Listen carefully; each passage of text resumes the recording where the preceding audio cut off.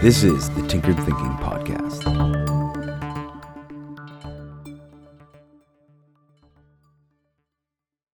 Episode 198, The Door and the Dark Staircase. Imagine for a moment an old two-story house, like one you might find in a quaint town in the Midwest of the United States, or perhaps New England. Often in such houses, on the second floor, often in the guest bedroom, there will be a door that seems at first glance to be a second closet. But open it, and directly behind it is a dark staircase. A staircase that leads up to a dark attic. If this sounds like something out of a Stephen King novel, then perhaps that is appropriate. Ascending to a dark and unknown place is bound to be fraught with a sense of fear. Picture something else for a moment. A long corridor of doors. Open a door, and perhaps it leads to another room or corridor filled with doors. But every once in a while, we open a door, and there's a dark staircase. This is a simple architectural analogy for opportunities in life. Opportunities are often spoken of with the illusion of doors. We're all familiar with the adage, one door closes, another door opens. But our image of the eerie staircase right behind the door perhaps paints a more accurate picture of the experience of an opportunity. Real opportunity in life comes with a signal of fear. Often it is couched in the possibility of our failure or the idea that everyone will think our idea is stupid or silly. The whole gambit of human dread is available and almost always frames the doorway of real opportunity. And so the menacing Stephen King-esque stairway to some unknown height is perfectly placed. A staircase, as an analogy, is a literal leveling up. By climbing a staircase, we literally level up from our current level to the next one. So why shouldn't the doorways of opportunity be coupled with the looming staircase behind? Could such foreboding darkness that we look up into be more appropriate for the fear that comes along with trying something new? I think not.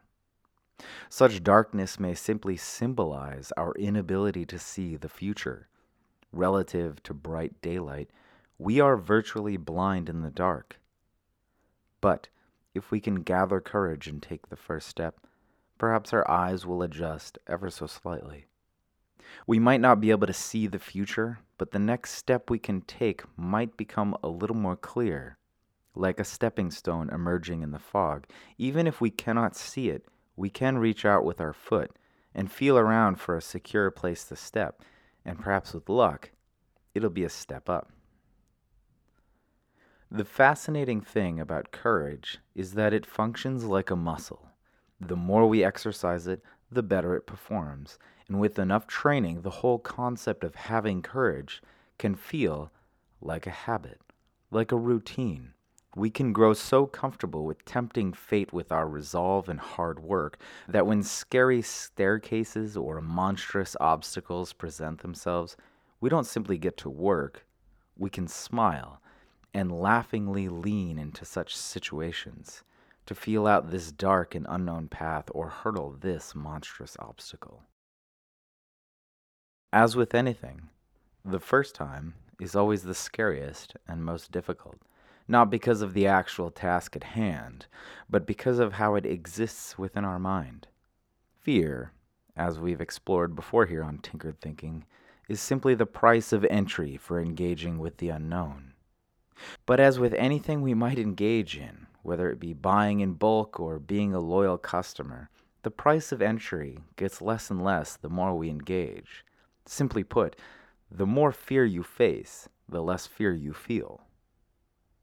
The reason why we are stimulated by horror movies alongside dramas and comedies is that some parts of life can be as scary as a horror movie. Like when we wake up, go about our day, and some opportunity comes up, and for a moment we freeze, like opening a door and finding behind it some dark staircase. With doorknob in hand, we would be best to thoughtfully pause and look up into the darkness. We might want to remember the heroes from our favorite stories and movies. We might even be bold enough to grow curious about such darkness and think, I wonder what's up there.